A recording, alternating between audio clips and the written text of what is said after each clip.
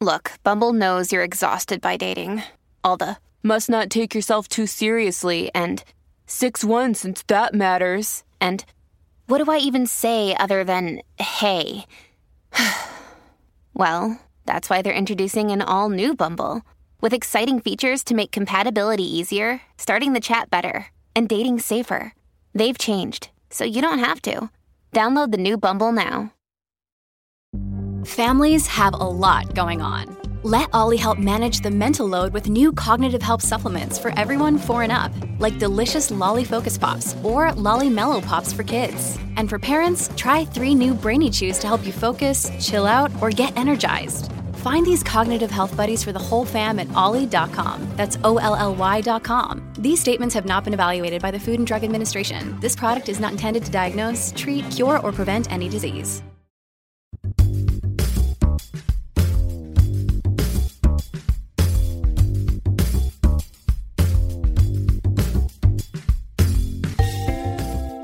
Joe. Hi, Oliver. Hi, Joe. I set up the bedroom last night. I was feeling a little frisky and I lit the candles. Actually, you know what? That's all I did. I just lit candles. The bed still looked like shit. There was clothes all over the room. But I was feeling a little frisky. But Aaron was drinking wine with Kurt. And I fell asleep before my plan, was supposed to work, but it didn't work. I fell asleep. They were talking all night. Is that the first sign that you know you're getting old, when you're setting the mood in your room for a moment with your wife and the mood is so comfortable that you just end up falling asleep and you don't really wait around for your wife to come into the room? Essentially, I set the mood for myself because I was so cozy. I was like, wow, the candles, and I'm in bed. I got lotioned up because I'm typically dry, and when I'm looking for some frisk, when I'm looking for a little sex, I lotion up. I smelled good. I was shiny. Freshly showered. I mean, I was like a little scrumptious little pound cake. You know what I mean? And I got so comfortable and so cozy that I passed out. You went from pound cake to angel food cake. I did. Sleep like a little angel. I did. Well, first of all, I hope she appreciated the effort that you put forth. And secondly, She probably appreciated the fact that you were asleep. Third, and finally, she was talking to Kurt, who I never knew anything about the Christmas Chronicles. I read a headline that your mom and dad were doing Christmas Chronicles 2, which led Michelle and me and the boys to watch Christmas Chronicles 1. And right out of the gate, there's my man Oliver Hudson playing the dad to these 2 kids. And shortly thereafter, you're dead. Yeah, I was dead to begin with. You see me in flashback, but it was a pivotal role, Joe. It was a pivotal role, arguably the most important role in that movie. If you don't have me, if you don't have the gravitas that I bring to that kind of a cameo, you have no movie. You need to feel for the father. The whole idea, the whole concept hinges on you caring about this dad and him being dead. And if I didn't bring what I brought to that, Christmas Chronicles probably wouldn't be very successful. I don't disagree. And I think what impressed me the most about your acting was your ability to act as if you're really talking into a camcorder. It was very subtle what you did, because you acted as the typical dad talking to kids in a camcorder as opposed to somebody acting into a big camera. You know what I mean? It was very believable. And I thought you're selling this really well. Is it Michelle? What's the name of the lead? Your counterpart, Michelle Williams? I mean, you're in 100 scenes with her. How do you not know her name? Kimberly. That's it. Yes. Kimberly Williams Paisley. Correct? Aaron still has to cut that. It's okay. I mean, so what? We can cut it. No, we're not. So she probably doesn't even know my name. Okay. It's for real. It's fine. I'm not like. I just thought it was good because I watched you act as if you're the typical dorky dad acting into a camcorder. So well done. You had our thumbs up. Michelle, me, both boys loved your acting. Blake thought it was a tour de force. And then the next thing you know, you're dead. And then the next thing you know, after that previous thing that you knew, is that there's a second installment of this vehicle. This is like the Fast and the Furious, and you're unable to be in part 2, I assume, because you're long since dead. Sad. I know. It's okay. You know, I had my moment in the ornament, and that was it. And you were a firefighter. Dude. You raised a good daughter. Your kid's a little fucked up. Your older kid who's like stealing cars, and he's fucked up. But they end up believing in Santa, and God, so did I for the little bit of time. It's to be expected. Yeah, it's to be expected. I mean, when your dad suddenly dies, you know, it's probably hard to. He got off the tracks. He got off the tracks. I blame Kimberly for not, you know. She seemed absent. She was absent. She was absent, I think, and she got selfish, and she was concerned about her own pain instead of her kids. And that's why Teddy, my son, you know, went off the rails. You know his name, but you don't know your co-star's actual name? Well, I know the character name. I don't know his actual name anymore. I'm horrible with names, by the way. So am I. I mean, I'm horrible with names. I'm on TV shows for years, and by year 3, I'm like, oh yeah, now I got it. Yeah, you know, I'm the same way. Terrible, and I have to do word association to remember, or go, oh, this guy's Adam. He reminds me of Adam Scott because he's got a beard. So now I know his name's Adam. But the fact that it should be enough that I just spent 4 hours playing golf with the guy, and I shouldn't have to walk up to his tag on his bag after 4 hours and go, hey man, it's been fun. Thanks, Adam. See you next time. No, I know. And golf's great because you can just like peek at the scorecard, you know, pretend to like, you know, go into their cart for whatever reason and check the scorecard. I have no shame about not knowing people's names, though, because I'm realizing the majority of people do not know anyone's name. I think that if you do know people's names, you're in the minority. Most people don't remember names, I think. So I'm okay with it, and no one should take it personally. I love you the same way. I just learned your name. That's fair. And I think the problem for you and me is that people see us. Is it you and me or you and I? I'm getting very confused. Well, you take the you and out. Okay. So I would say the problem for me, so it becomes you and me. Okay, so then when do you do you and I? You and I are talking on our Zoom call right now. It wouldn't be you and me because it wouldn't be me are talking on a Zoom call right now. I am talking on. No, it's you take the first part out. Yeah. And then you leave the second part, and it's got to make sense in the sentence grammatically. So you and I are talking on a Zoom call. I am talking on a Zoom call. Right. You and me are talking on a Zoom call. You can't. Right. Right. Okay. So this is good. So to go back, what I said originally, the problem for you and me, right? The problem for me, I wouldn't say the problem for I. So the problem for you and me is that we are seen publicly and people know our names. Or people see me on TV every time they turn it on these days. So it's easy for them to know my name. And then even when they tell me, it just goes in and out. It's gone. I mean, you could convince me the guy's name is anything, and I would believe it. I know. But the irony of all that is during your games, you have to know every name. I know it's written down, but every name, every last name, number. Right. But they have numbers. So if I could put, like, with Adam, in our golf group, if he was number 75, all of a sudden 75 and Adam makes a lot more sense than just Adam. This is a great idea. I think that you should number all of your friends, and that will help everything out. And by the way, list them from top to bottom. So number 1 is your best friend or the one you love the most, you know?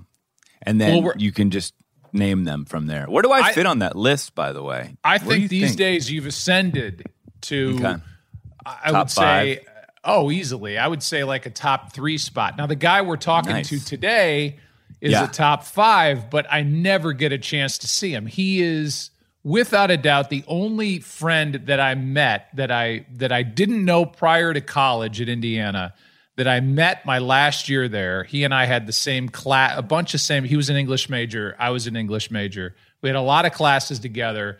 The guy had a cool look to him. I was like, I think I might, this is the kind of guy I could hang out with. And he kept showing up in all these classes. I said, hey, I'm Joe. Hey, I'm Lee. And, the guy was president of fraternity, the most fraternal guy you could ever meet. Mm-hmm. He was kind of like you to me. He was the opposite of me. He was a weed guy in college. I wasn't a weed guy in college. I kind of lived vicariously for a semester through Lee.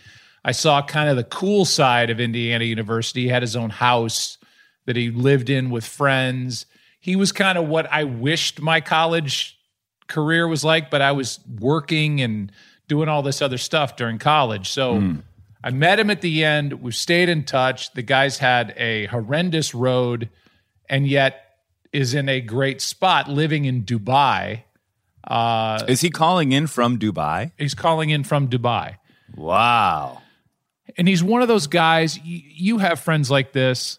I don't know where you would number them, but you have friends like this that you could introduce to Kurt and Goldie, Kate, or your dentist. Yeah. And they would all go, oh, that's a cool guy. And it would just be easy. Like I could put Lee with you. We could drive 10 hours to Vegas someday and you go, oh, I love that guy. He's cool. Yeah. Yeah. So he's just one of those guys. Right. And so we're going to hear his story, but he's just been through crazy shit. A lot and yet what I love about him, and I'll say this to him on the call, is that all of the hardships that he's been through, some by his own creation, and I'm anxious to see how deep into this he goes. Yeah, how much can I actually? I don't want to be offensive. You know what I mean? Like you're not going to offend him. Yeah, you got to at least start this thing because no, I will, but I'm anxious to see how much he's going to give on this. But where I was going with that is, it hasn't changed him. He's been through a lot, and yet he's the same guy that I grew to love in a short time in Indiana. He came into town, you didn't, for my 50th birthday.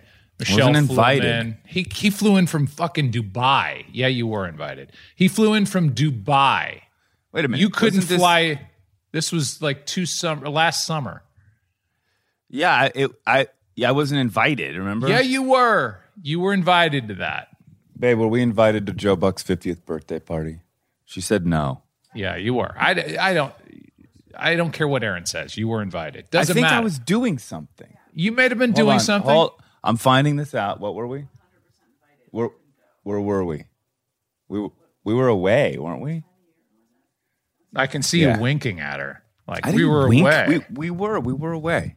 It doesn't matter. That's not the point of the story. The point of the story is I bring him in. Michelle brings him in. She'd never met him. She got into my phone, went through all my contacts. Mm-hmm. Thank God I'm living an above board life.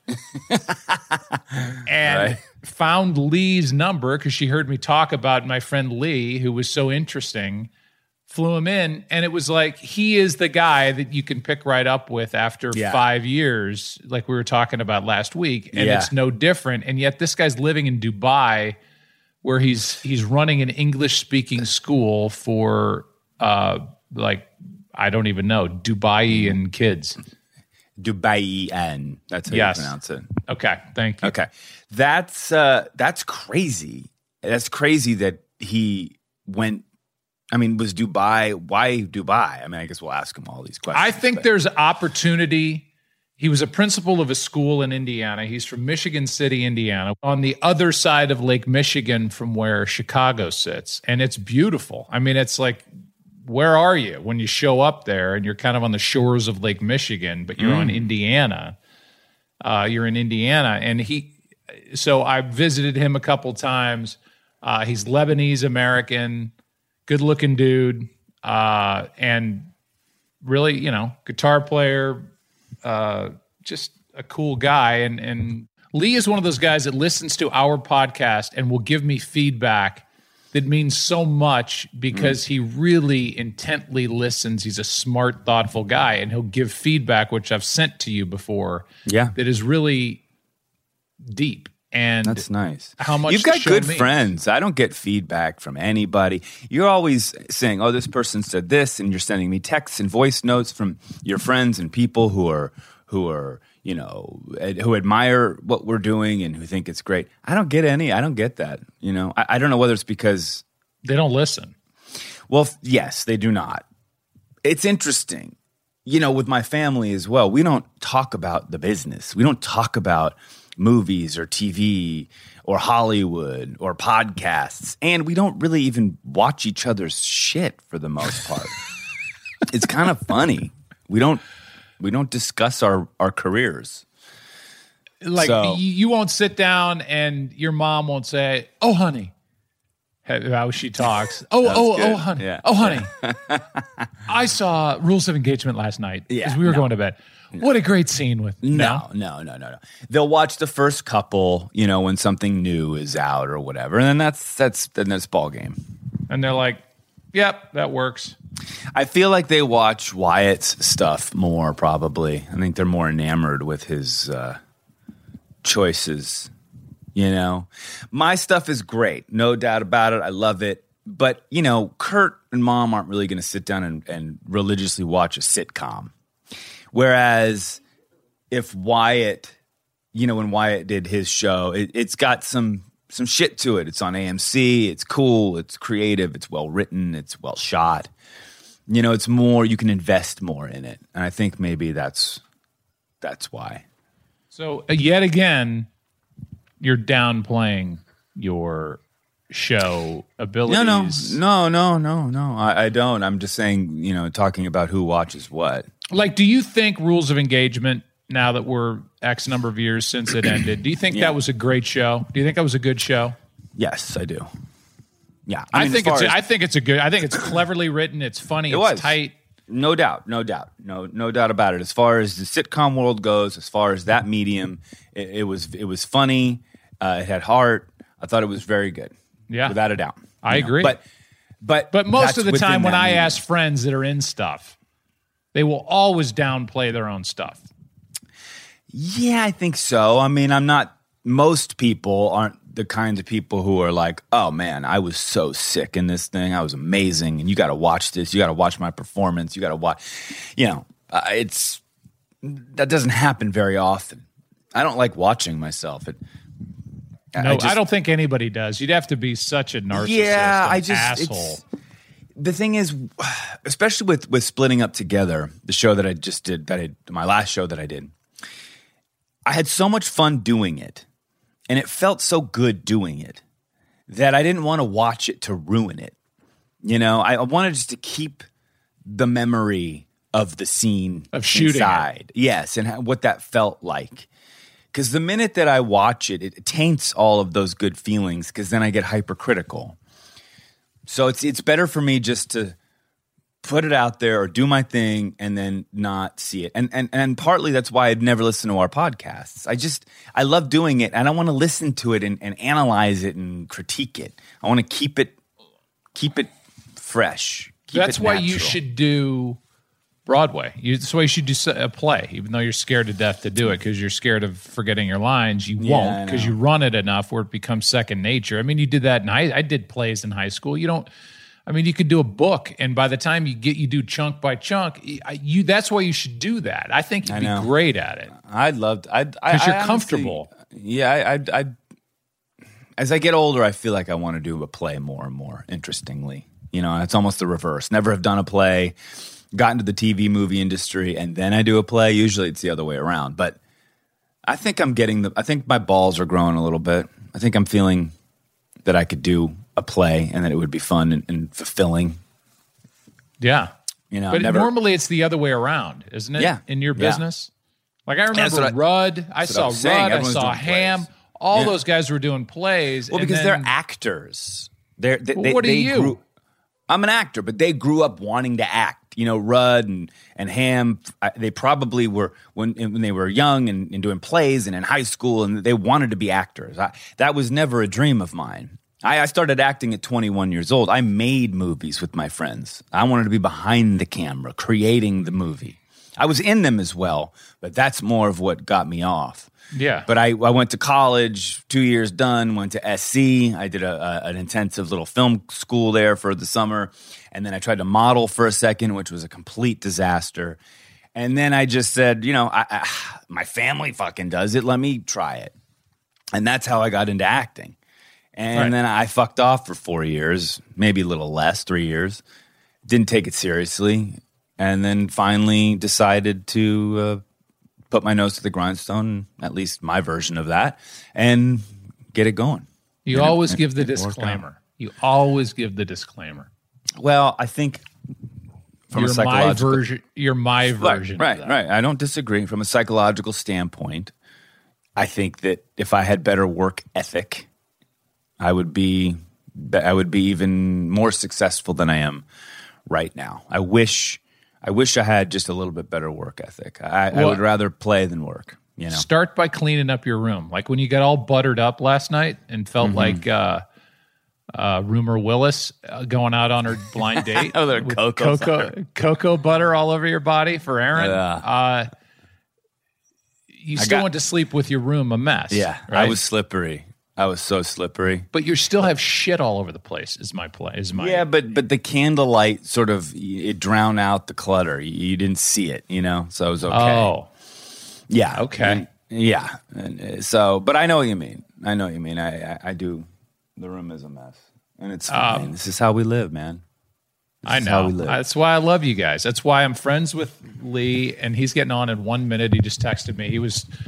I don't know how we screwed up the time change, but yesterday I said, well, what time is it there? It was 11:30 where I am, and it was 11:30 a.m. where I was, St. Louis, and it was 11:30 p.m. where he was. So I said, tomorrow, get on at 11:30, which should be 11:30 my time, 11:30 p.m. his time. Yeah, I'm talking in the a.m. in St. Louis. Yeah. Now all of a sudden he's like, we got 2 hours, right? Like, what is it about this podcast that everybody can't fucking get on this thing at the right time? I don't get that. And did Dubai move? Did St. Louis shift overnight? All of a sudden, we're 2 hours in different time zones somehow? I don't get it. I don't know, man. I don't know. But that's the beauty of this podcast is that there is no structure. For sure. Sometimes the mics work, sometimes they don't. Sometimes you hear echo because I don't have my headphones in. Sometimes it's clean. I know Josh, our editors. Sometimes we hear your house doorbell chiming. Yeah, with your kids going in and out. Sometimes we don't. Sometimes my 2.5-year-olds are crying in the background. Sometimes they're not. That's right. Sometimes your internet goes out and you're gone for a good 7 minutes. Fair enough. And then. But no one knows that. But nobody notices, and you don't even know. I remember we did Azaria. Oh, I noticed. Man, sorry I dropped off. You're like, oh, you did? So you were on a roll. That's good. I was going, and then I realized Joe's not, speaking, so something must be up. But that's the beauty of our shit. It's you never know what's going to happen. I mean, there could be a dinosaur that eats you in one of these episodes.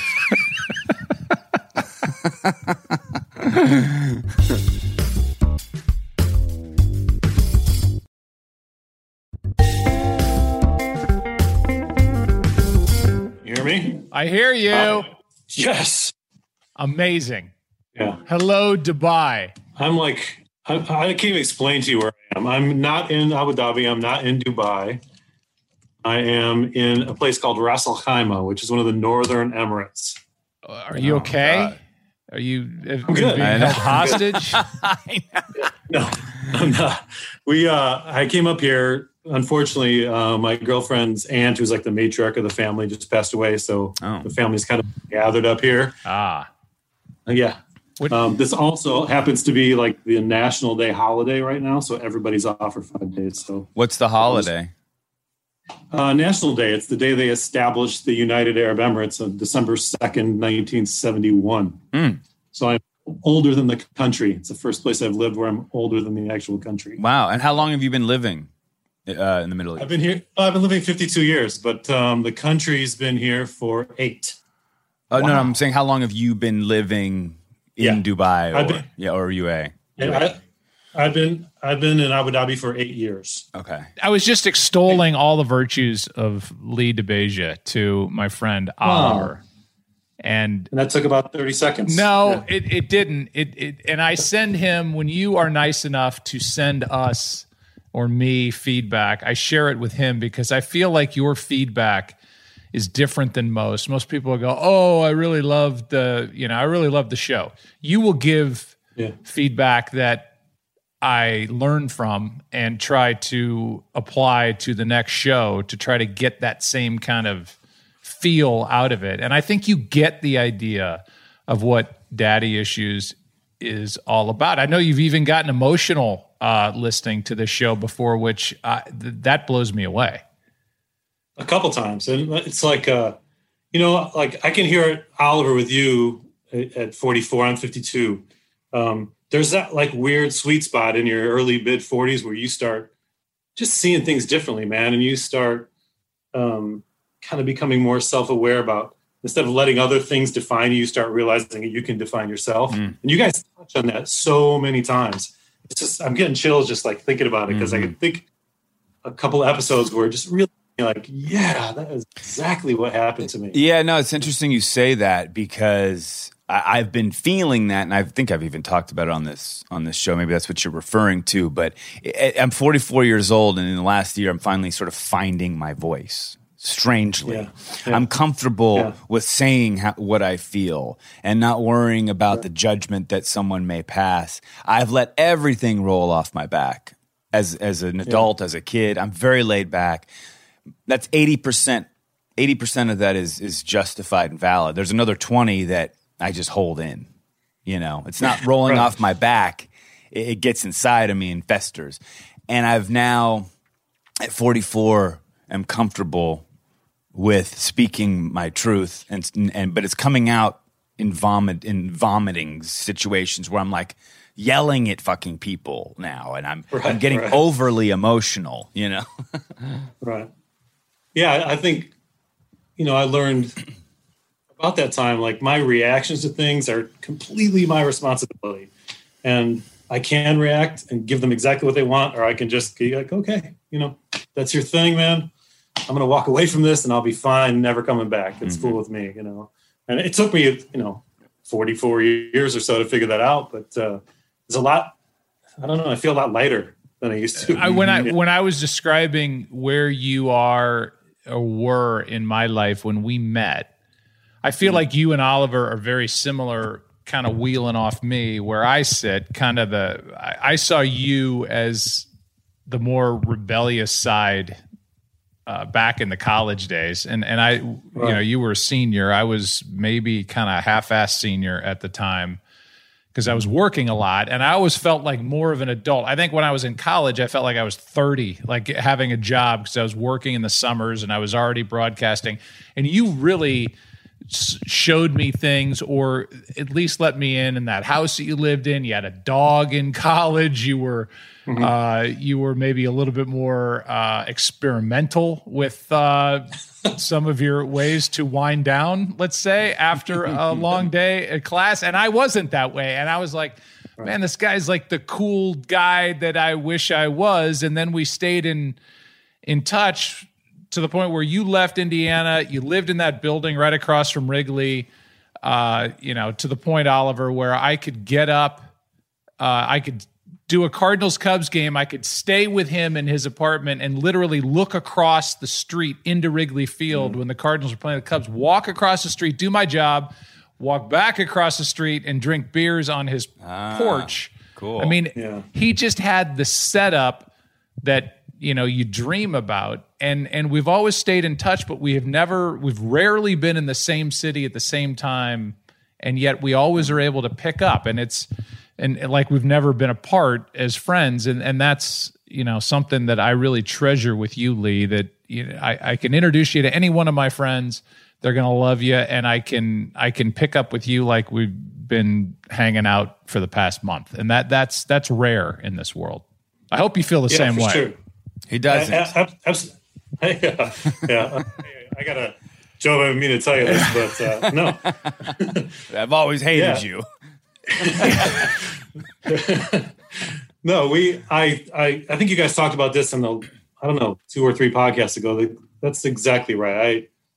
And it's a weird cyclical thing. Like when we first met, I was getting out of a small hometown, and when I was in Bloomington, IU, I could just kind of, let my flag fly. And if you remember, Joe, I don't think I wore shoes for like months, and I had the long hair and, the whole thing. And there was some experimenting going on with substances and things. And then I went back home and became that other person again. And now I left town, that small town again, and I'm in Abu Dhabi, and I'm kind of not reinventing, but kind of recognizing, and finding myself again. So it's been. What did you have to find though? What was it? What kind of shit did you get into?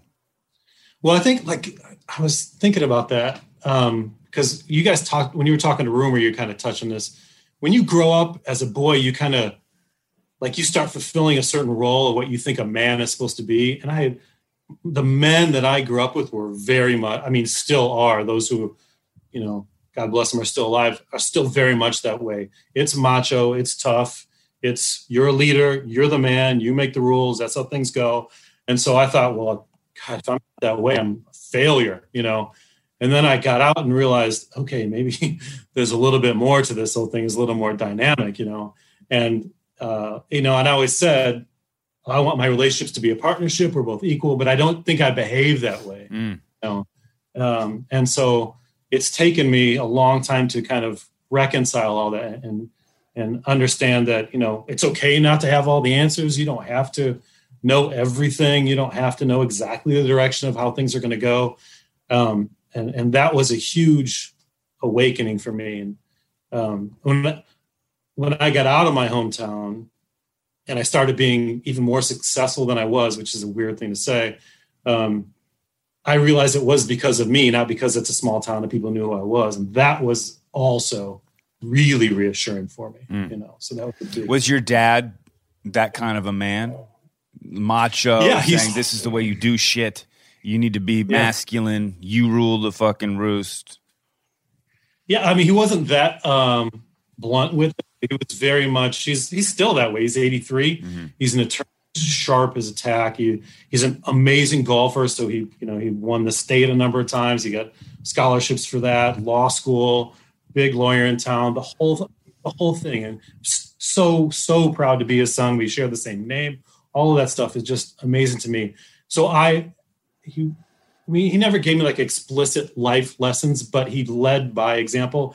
And sometimes as a young boy, you kind of misread or misdefine things. And you think, okay, I got to be chest out. I got to be stomach in. I got to be that guy, but what it takes really is the work to get there. It's not, you just don't become it. Mm-hmm. You got to do the work to get there. And he started as a very, very poor kid and kind of worked his way up. We're a small Middle Eastern family in this town that was largely Irish Catholic and Polish Catholic. And so we weren't the favorites to win anything, He and his brothers really made a life for themselves. And so we've always been proud of that.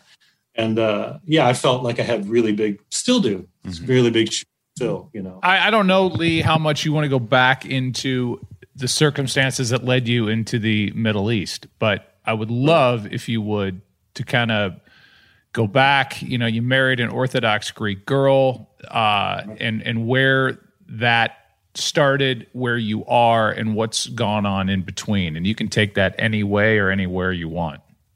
Sure. Yeah, no problem. I think this has really kind of reshaped me, So I was married for 20 years to an amazing woman, but I didn't I didn't behave well, and I didn't stand up for myself when I needed to. So resentment grew, and things fell apart, basically.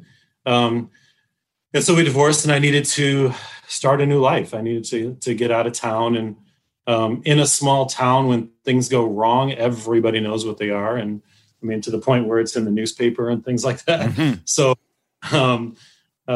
it was eye-opening to move to Abu Dhabi, which is strange to say, but it's a lot like Chicago. It's built in neighborhoods. It's a very walkable city. And to walk around there and go, not one person is waving at me. Not one person's like, oh, there goes Lee. Nobody knows who the I am, you know? And here to get a job, you got to get a job first. You got to interview, you got to get approved by the government. You got to go through all these police checks and security clearances, and they got to attest every little thing before you get here. So to pass through that, which kind of legitimizes me to get hired and then to get almost promoted like a week into me being here, was like, all right, nobody knows who I am, and this is still happening. So that really was reassuring, you know, and I didn't think I was insecure at 44. I was 43, excuse me, at the time, but I was, you know. So you thought your ascension to, you went assistant principal, then principal in Indiana. You thought a lot of that was based upon you being a hometowner, your status in the city and whatever. And it took you going to the Middle East to figure out, no, I'm actually good at what I do. Right. Yeah. Because I had heard so much, oh, aren't you Lee's son? Oh, you're Lee's son. Like even when I would win golf tournaments in high school or as a junior, it was like, you're Lee's son. So that's why that's why you get this. I'm like, I don't know, maybe because I practiced and that's why I won. Maybe that's, I'd like to hear that once in a while. Right. And it did happen in my late 30s when I was interviewing for administrative jobs, and they offered me 3 at once. Which one of these would you like to choose? I'm like, nobody gets that. That can't be me. Mm-hmm. There's no way that I've earned the opportunity to pick my school, pick my situation. And so even then I thought, oh man, I'm all for nepotism. I think you guys have been through this a number of times. Right. Oh yeah. But that's something that I wanted to stand up and say, because nobody in my family is in that business and nobody has risen. We have teachers that are my cousins and things, but nobody had gone into administration the way I had. So tell me this, when you marry Anastasia, you have these 2 girls and I was always proud of you and still am I felt like you dived into fatherhood the way I did. Like I wasn't going to do this half-assed. Like we're bringing these humans into the world, I'm in. And I always got that vibe from you, even though again, I never really saw you a lot raising your girls. All the conversations that we would, go into, because we were both fathers of girls, mine just a hair older than yours. Mm-hmm. We had great conversations about that, but now as you sit here, I know your relationship with them is not good or even existent. Yeah. Why? And that's right. Well, yeah. So just because so we were all very close, as Joe was kind of letting on. I was, because of my hours, my wife being Greek had restaurants to run, of course. So I would work in school all day, then I'd grab the girls and we go shopping, we cook together and we do our whole thing. We do the homework, what I could handle. And we'd kind of do that whole thing together. So we and the weekends, we'd spend all day together because she'd be prepping at the restaurants and then she'd come home late at night and then I'd go bartend and close the restaurants. So yeah, we spent a lot of those formative years and we were really tight. Well, when the divorce came along, as I said, I was, I had a non-sexual affair with a woman that kind of broke the back of everything. It was very much emotional and it was something I was looking for instead of just finding it at home like I should have. But that's, again, it's another learning thing. Mm-hmm. So that has become, that falling apart has all been shifted towards me because I had left town shortly after the divorce. And so that opened the doors to all kinds of stacking the deck against me, I guess you'd say. And so we have a very strained relationship. I do exchange text with them every once in a while. It's nothing like I would ever want it to be. I'm still supporting them financially, as we always will be. So where do you think that stems from, though? What do you think? Okay, so the divorce happened and you left, right? So right. do you take any responsibility for your lack of relationship, or is it, mom sort of saying that dad is an asshole and don't talk and don't have communication with him? Yeah, I don't know, Oliver. I mean, I try. I send them texts, if not, 3-4 times a week, every day, just to see what's up. Hey, talk to me. How you doing? What do you need? What's going on? Happy birthday. Hear there's a storm coming, whatever, mundane shit to holiday stuff, and I don't get anything back. And I got something back from my oldest one. She's 23. It was a long rant, and it didn't sound in her voice, And so I'm like, where did she get that from? She's, I just said some things that really just crushed my soul, Yeah. And we haven't had a chance. We started going to therapy as soon as we split up. And the therapist in our second and last session said, it's not only his fault. You guys both have to realize that this is both of your fault, and that's when my ex-wife got very upset. And I went back to the third session and I'm like, where is everybody? And the therapist said, nobody's coming. They're quitting. They're not coming back. And that was the last time we all sat in the same room to talk about anything. Oh God. That was, And why I wanted to have you on, because I think it's in a way, Oliver talks a lot about his situation with his father as a dad who got out of the situation. And really didn't reach back across the aisle for a long time until they're reconnecting. And you're kind of the opposite in that you had this non-sexual affair. The thing fell apart. You leave Indiana, you go to the Middle East, you've changed your life entirely. You've had to leave everything behind, and yet you're still yearning to have this relationship with your girls, and they're not reciprocating. At some point, Lee, I mean, they're in their early 20s. Like they are going to have to think for themselves. And I'm interested to know where you sit on how much you can or want to do to try to go back, and how much they're willing. I mean, at some point, something's got to break this impasse. Yeah. So that's interesting that you bring this up, because that's where I'm at right now. I'm trying, after what the 23-year-old had said to me the other day, I'm like, you know what? I'm going to go find out how much I have paid them over the last 5-7 years, which was a huge mistake. I should.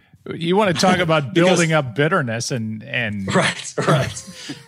So for her to say that I haven't been supportive of them was very hurtful. I'm like, are you kidding me? Anyway. So here we're coming to a new year, and there are still, as I think Oliver, you said earlier, there's still some things that you hold on to that you can't just get rid of. But I'm still, even at 52, in this fear that if I say, you know what, ladies, enough is enough. You're not going to take advantage of them anymore. Paid, you went to a very expensive universities. One still is in one. Everything has been covered. Paying for your housing. You're living in an unnecessarily rich, neighborhood in Chicago. Helping you with that. All this is here, but you know what? I deserve some respect too. When you guys want to talk to me, come talk to me.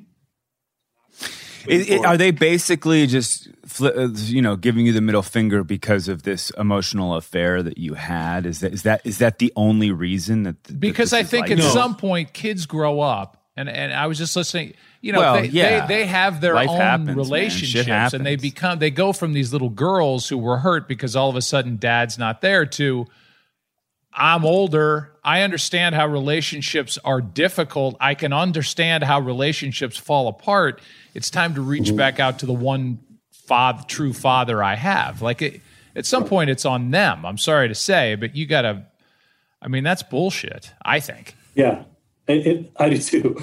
And like what you started with on the flip side, when I hear of a dad who doesn't reach out and make that just drives me crazy. Now, as a somewhat evolved human being, I understand that there are dads who have their thing, and that's none of my business. But for me, I mean, I would give, an arm to be able to talk to them every day and have a normal conversational relationship and catch up.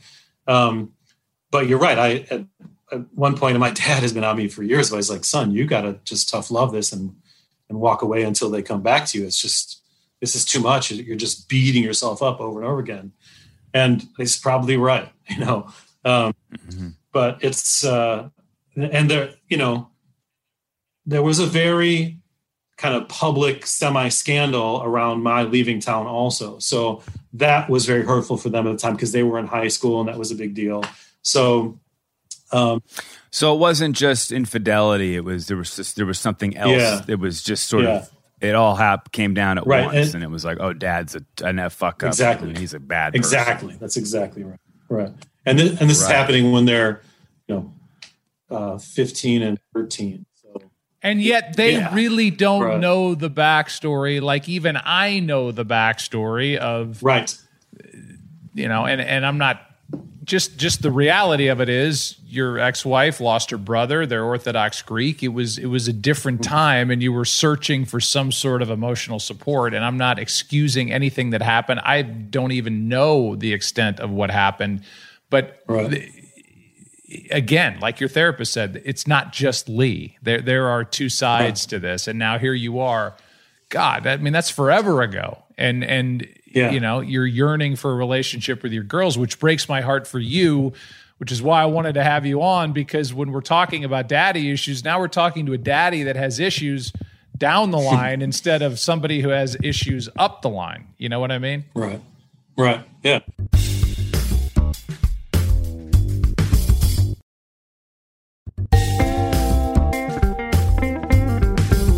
Are you willing to talk about what the scandal is? Sure. Yeah. I mean, it was public. So I was accused of having a relationship with a student who had graduated. She was a 19-year-old student who graduated. And I was accused of it, investigated, found out. But it's a small town newspaper. So as soon as they got wind of it, boom, they launched it out there. And then once they found out that nothing had happened, they refused to write another article. And I said, well, why won't you cover that part? And they said, nothing happened. There's nothing to write about, so we don't cover it. I'm like, well, in the meantime, you're fucking my life, Yeah. That was, I had to resign because there's no way I could have walked back in that school and say, look, everything's okay. It's all right. I didn't do it. Yeah. Despite what you read in the only newspaper in town, So I walked away from that job. There's no way I could have. And where you sit right now as principal of an English-speaking school in the Middle East, which does all of those police checks, which does all of that background. We're not talking to a guy that's living like, behind a subway in a dumpster. We're talking about somebody that's working in a place that's already done that due diligence, which basically proves that nothing happened. Right. So how do you,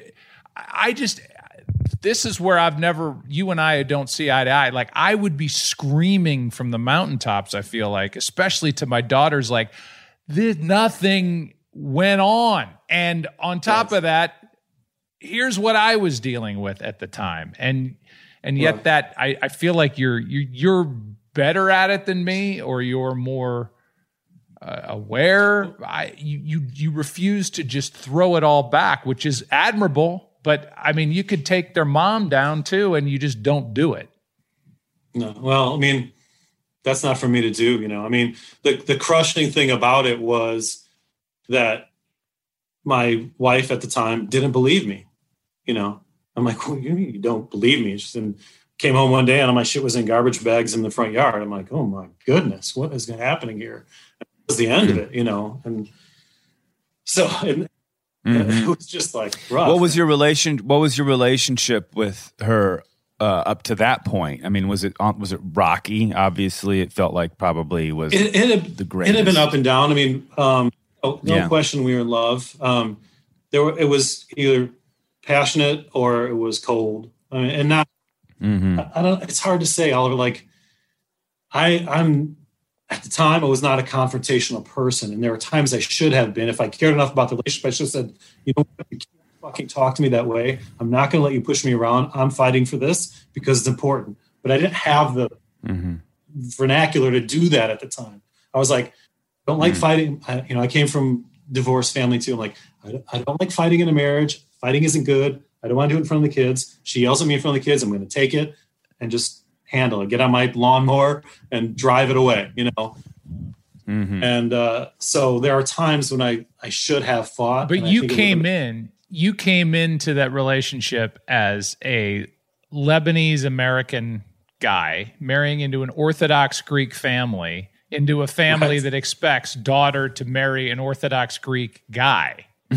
So you're screwed from the beginning. You've got the deck stacked. You went on your first date. Her brother's there as basically a chaperone. I mean, this is like old school stuff that Nia Vardalos is like starring in movies about this stuff.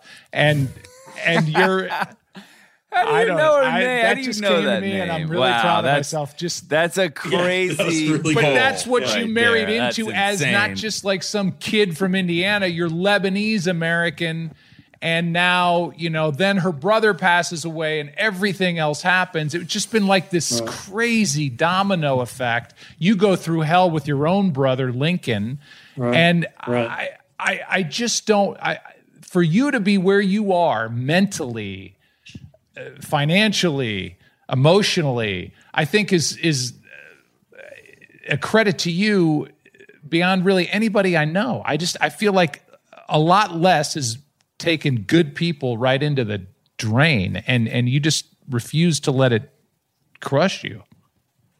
Well, there's so many signs and signposts in my life as I look back that have kept me safe and put me here.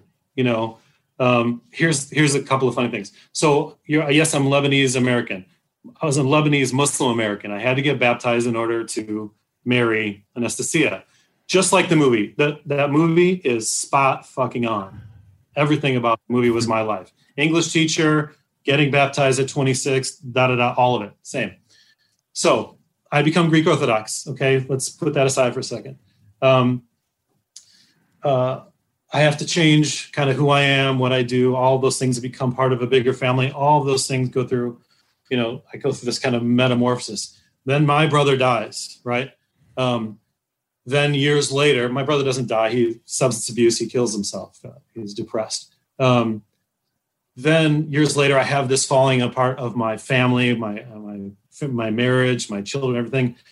I am in the lowest I've ever been. Fucking just depressed beyond. And I'm walking around my neighborhood, which is a beautiful place, beautiful Lake Michigan, beautiful beaches. It's winter, just idyllic, man. And I can't see any light. I'm just like the end of it. But here I am thinking about my brother. I can't do anything awful to myself because my brother has already shown what a futile... Imagine the sign that comes to me that like, your brother is gone because of the choices he made, and maybe his being gone has told you the value of life. Maybe you have learned that. So no matter how awful things might be right now, Lee, get your head out of your ass and look up and start over. Do it.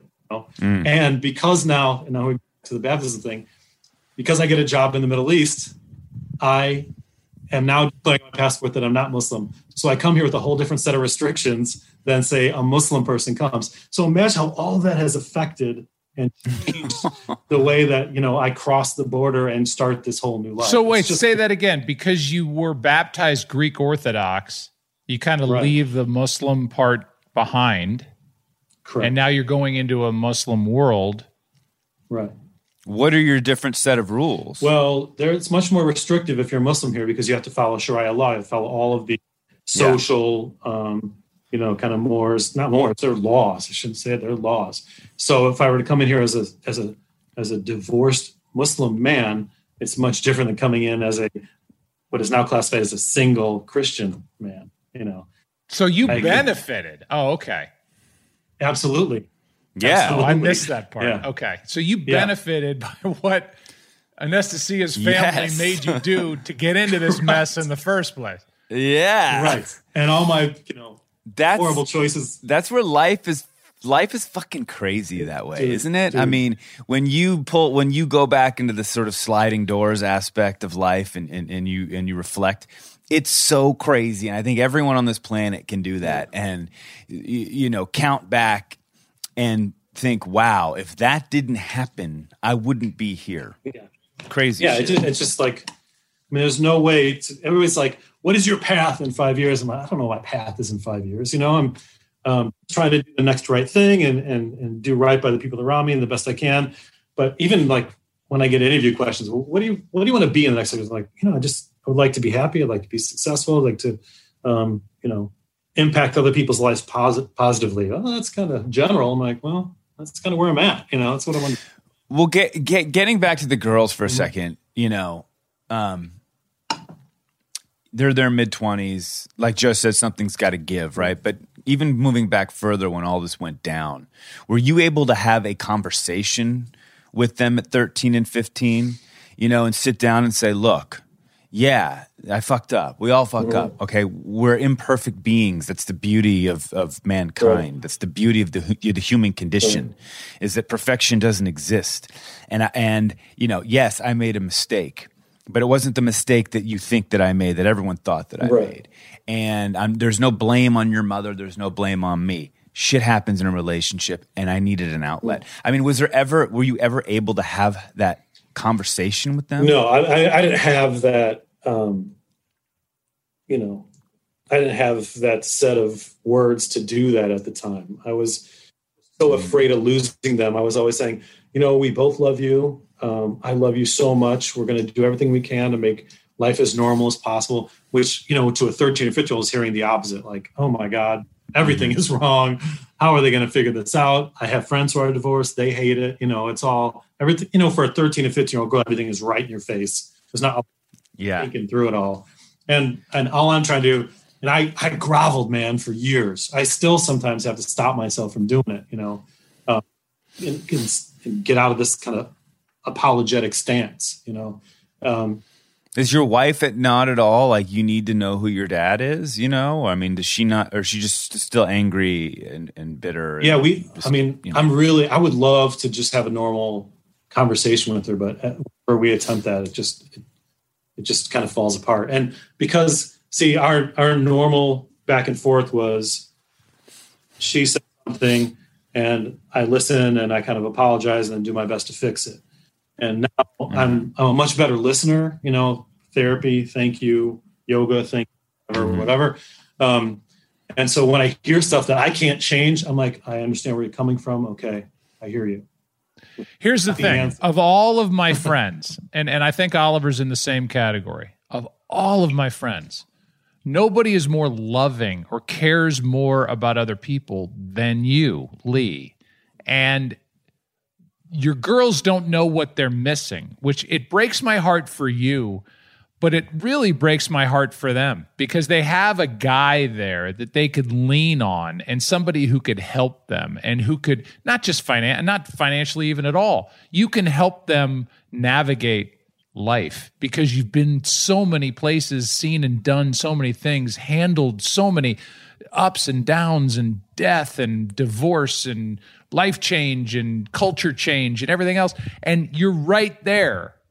And they don't tap into it. And you're the guy that says, hey, I love you. And you mean it, when you're saying it to a friend. It's not just a throwaway line. So all I can hope for is that they see it. Like, it makes me want to drive to Chicago or next time, like, have dinner with them and just say, look, I don't know shit from anything here. I do know that your father's a great man. And I do know that there are few of them walking this earth. And you better reach out to him and not make this just a one-way reach. And that's what kills me. So something's got to change because you don't deserve. Well, let me ask a question. What responsibility do you take in all of this? What could you have done differently? I mean, everyone has their. Everyone has to take responsibility in some way. What did you do that you wish you could change, that you should have done differently? Well, I guess going back to what I said earlier. I mean, you sorry to interrupt, but you are in the Middle East, right? So I'm just playing devil's advocate here, but you did leave again and you went very, very far away. Yeah, right. 8 years ago. You know what I mean? So what is that with your girls? It's like, oh, well, he fucking bailed. I mean, he's literally 6,000 plus miles away. Right. Yeah. I'm just playing devil's advocate. So what responsibility do you take in all that? Yeah, well, I mean, obviously, a lot of that is why I can't have fixed that relationship. I would have fought for that harder, of course. I would have done, I would have been a better husband this time around for sure. And I admit and accept all that, bullshit. That was all.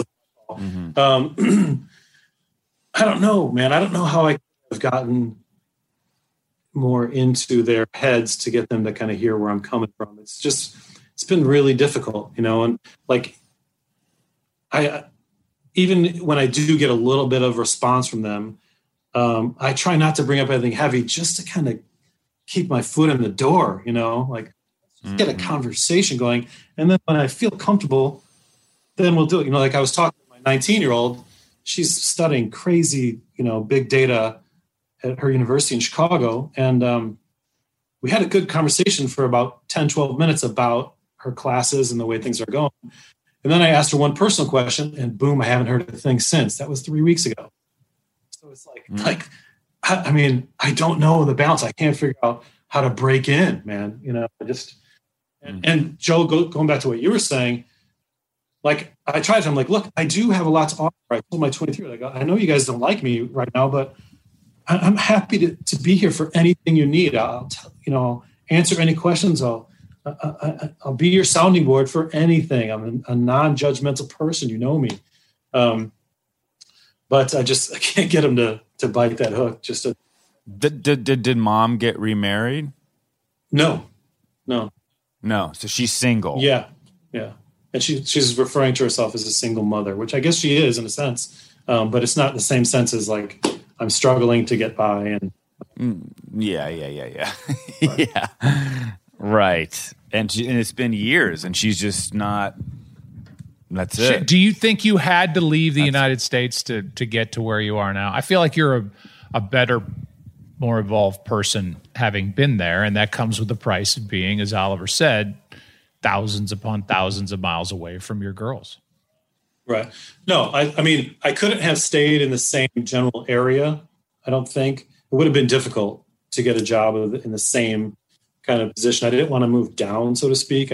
Career-wise, my arc was on the way up and I wanted to maintain that. And I could have moved further away, kind of outside the Indiana, Chicago region, probably. But the opportunity that came to me was that this government here was looking for Western administrators to kind of help them kind of right the ship for a lot of their schools. And I love school improvement. There's nothing more exciting to me than walking into a school that's kind of, that needs help and helping them. I love that. So this was a great opportunity. And to be honest with you, nobody's paying that kind of money to American administrators. And I needed the money to take care of the girls, my ex-wife, although she's been an amazing loyal employee to her father for, 30 some years, he still paid like an entry level employee, although there are other perks, of course. So I don't want to insult that or anything, but she's not making a lot of money. So I had to be financially responsible and take care of the girls. And so all of that kind of ticked my boxes, it was enough money to take care of the girls. It was an interesting job. It wasn't somewhere for me to go hide and kind of wallow and just, wait for life to get better. It was somewhere I'd have to jump in and get involved, roll my sleeves up, so to speak. And do they know how much you support them financially? Do the girls know? Man, that's a good question. From judging from what I heard from my 23-year-old last week, 2 weeks ago, my feeling is they don't. Because time to send some bank statements. Yeah, that was my mistake. Oh my God. That's what I did. Yeah. Meanwhile, he's like doing Dead Poets Society in Abu Dhabi. I see he sends me these YouTube videos. It's just amazing to me that you've launched into this life in an entirely different world, but I still see Lee giving the weekly morning meeting and doing his thing, but all the while mixing in, their vernacular and whatever.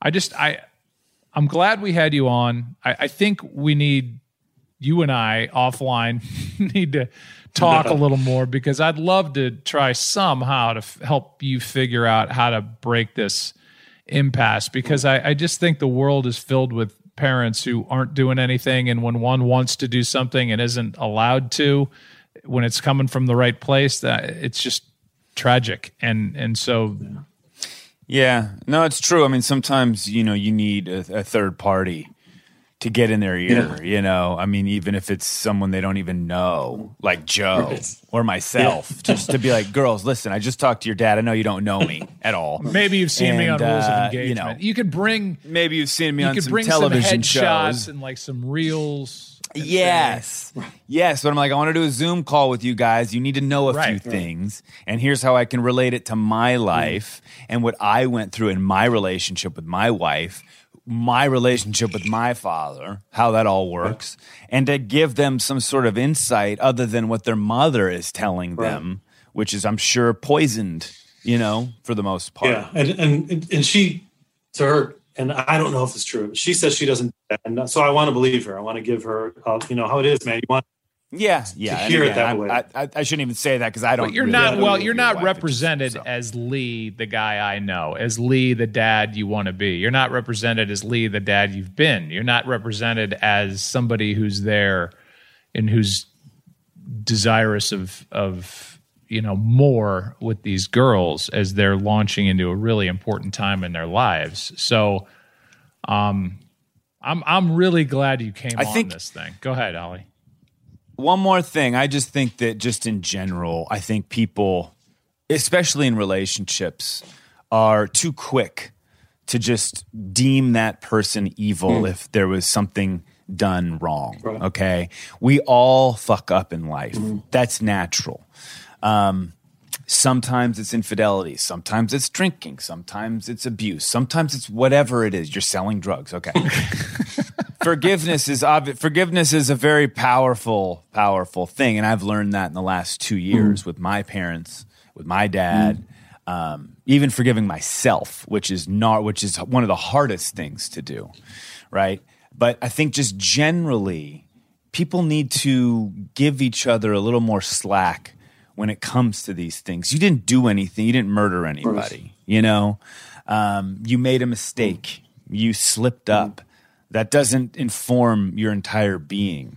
That was a moment in time that was brought on by other outside circumstances as well as internal circumstances.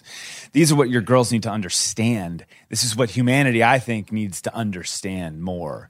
Let's give each other some fucking breaks here. We're living in a cancel culture right now that's so gnarly, and now it's extending into personal families and stuff where it's like you do one bad thing and you're fucking out. I think that we need to be a little bit more compassionate as people. I agree. Well, and I think your girls might need to hear that, and hopefully they listen to this and understand that.